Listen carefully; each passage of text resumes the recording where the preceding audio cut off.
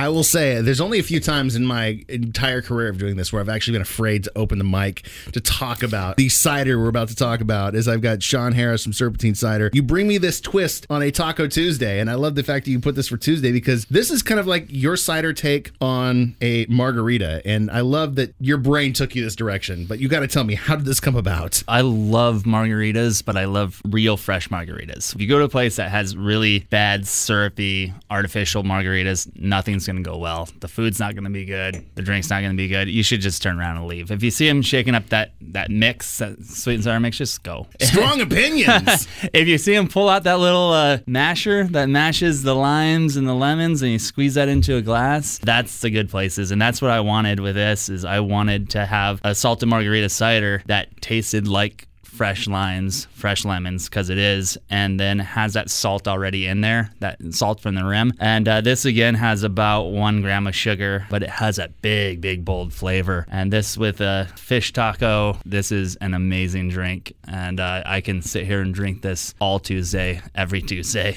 Here's the thing that blows my mind. I still have to tell myself that this is an apple-based cider. I mean, I get all the lemon and I get the lime and I get the salt right on the back of my tongue, but there's nowhere in my brain that says this is not tequila. The thing with cider is all cider is apple-based, but you can have a lot of flavor that goes with that apple flavor, and that's what I tend to do with my ciders. I like to have big, bold flavors instead of just apple. What are we putting with this musically? This, I wanted to take that twist, that lime and lemon twist, and add some Twisted Sister to it. Because we're not going to take it. We're going to drink it, not take it. This episode is brought to you by Progressive Insurance. Whether you love true crime or comedy, celebrity interviews or news, you call the shots on what's in your podcast queue. And guess what?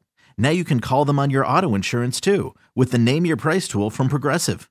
It works just the way it sounds. You tell Progressive how much you want to pay for car insurance, and they'll show you coverage options that fit your budget.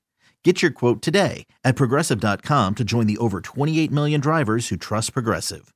Progressive Casualty Insurance Company and Affiliates. Price and coverage match limited by state law.